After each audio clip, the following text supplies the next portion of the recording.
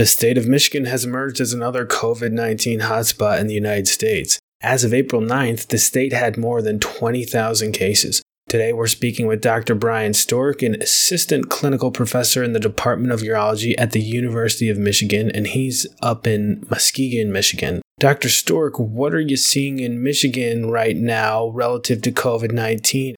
Muskegon's on the west side of the state of Michigan, and as a lot of people are probably aware, the COVID uptake in cases really began in southeast Michigan in the Detroit area and has spread into the suburbs and really across southeast Michigan. The hospital systems over there, in many cases, are overwhelmed.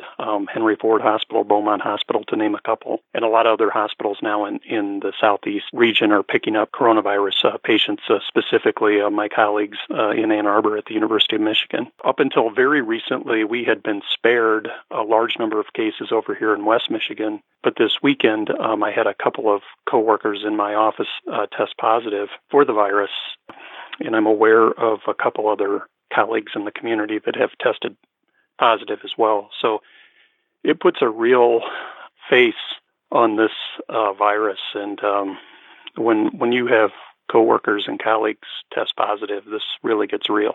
Dr. Stork, what type of precautions or protocols should be in place if an employee or someone on staff tests positive for COVID-19 at a practice?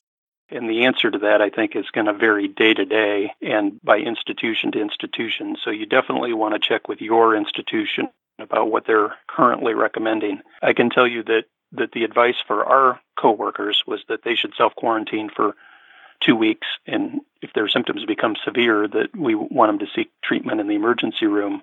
For the rest of us that may or may not have an exposure, if you can get tested, obviously that would be beneficial to know your status. But beyond that, without symptoms, we're still coming to work and we're wearing masks and we're doing all of the personal hygiene that we possibly can with respect to hand washing, just taking extra measures to keep counters, bathrooms, telephones, doorknobs clean and all that sort of thing. And really just trying to keep everyone out of the office we possibly can that we can manage by phone or by video visit or in any other fashion. The thing that's specific about urology, though, is that occasionally there are patients that have needs, such as a clogged catheter or something of that nature, that have to come into the office and need to have treatment, and we just have to be careful. This is obviously a stressful time for everybody involved. Can you discuss some ways that folks might be able to mitigate burnout or take better care of themselves during this unprecedented time? Yeah, I think maybe there's two different camps here. The first camp is probably the urologists that have been mobilized to work in other capacities that they're not used to, be it on the front lines taking care of medical patients or in ICUs. And certainly I have colleagues in New York and New Jersey that are falling into that situation. And I think it's important for them to know really how much their colleagues care about them. Because I think if you understand that you're not going through this alone and that you have the support of others, that goes a long way. I think the act of being able to do something to help others during this time, while on one hand it's very stressful, on the other hand, it seems to fulfill our sense of purpose. And so in the colleagues that I have talked to that are on the front lines, they feel good that they're able to use their skills to help others. The other camp of physicians is maybe more like myself, who are waiting for this virus to take hold in their community, or hoping that there will be just a few cases. And in our case, I think trying to maintain a routine and trying to maintain a purpose are really helpful. So I've been trying to get up at the same time every morning. I've been trying very hard to continue to exercise regularly. I've been trying not to stress eat, if you will. I've been trying to stay more focused on the positive things, because as we are overwhelmed with news and social media, the vast majority of it is negative and is stressful. And I think taking a few minutes to think about the good things in life is really helpful. And meditating, or just 5 or 10 minutes of silence, can really help break that stress cycle.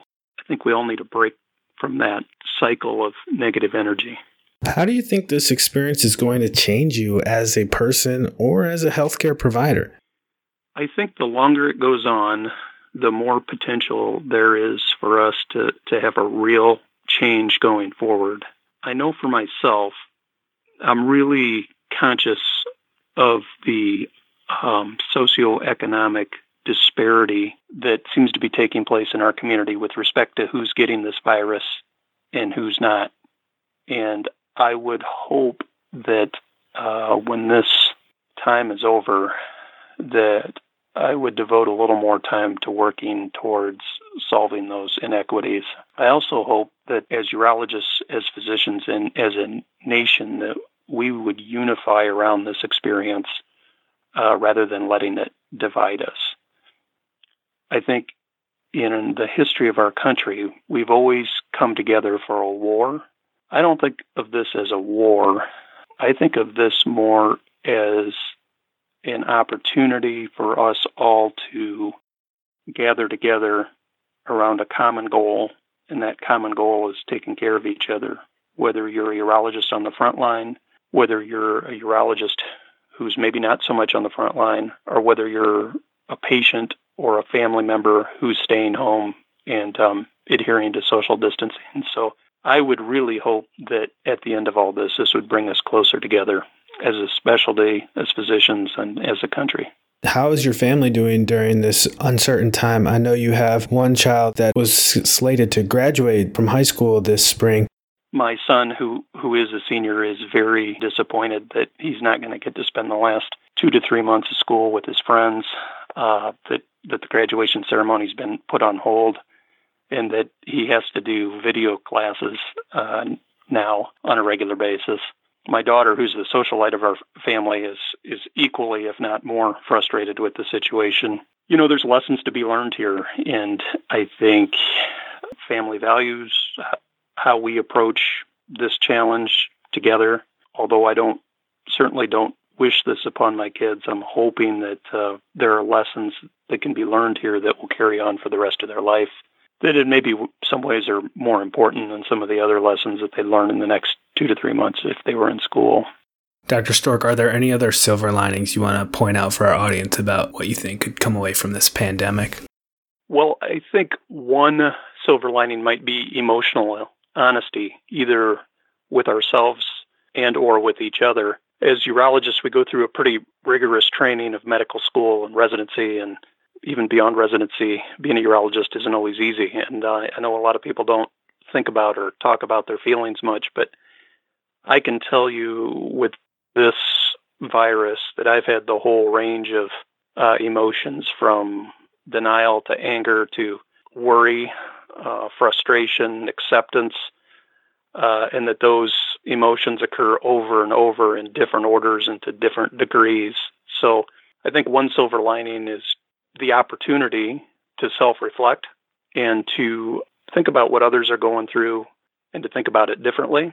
I think another silver lining is retired general surgeon friend of mine, Dr. Dick Camps, used to say that all of medical practice is about managing fires, and that the entire time you're practicing medicine, there's fires all over the place, and you can only direct your attention towards the biggest fire at the time. And I know that since I've been home working more with telephone visits and video visits, that I've had time to attend to some of the smaller fires, like optimizing my electronic medical record templates and doing CME and that sort of thing. So maybe if there's a silver lining in this, maybe I'll be a better urologist when we're done.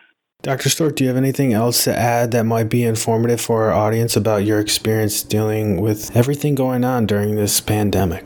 I'm normally pretty upbeat when I talk to you on these podcasts, and I don't mean to sound like a downer today. All I can say is that the social distancing is so important, and I'm sure people are tired of hearing it. The weather's getting nicer up here in the Midwest, and I know everybody's itching to get outside, to get on their boats, to go to the garden stores, but this is really important, and I was practicing social distancing even before my colleagues tested positive, and I can tell you that once that happens to you, you're going to have an entirely different view of this situation and the need to distance.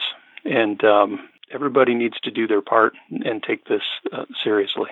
Dr. Brian Stork is an assistant clinical professor in the Department of Urology at the University of Michigan. Thank you, Dr. Stork, for taking the time for us today.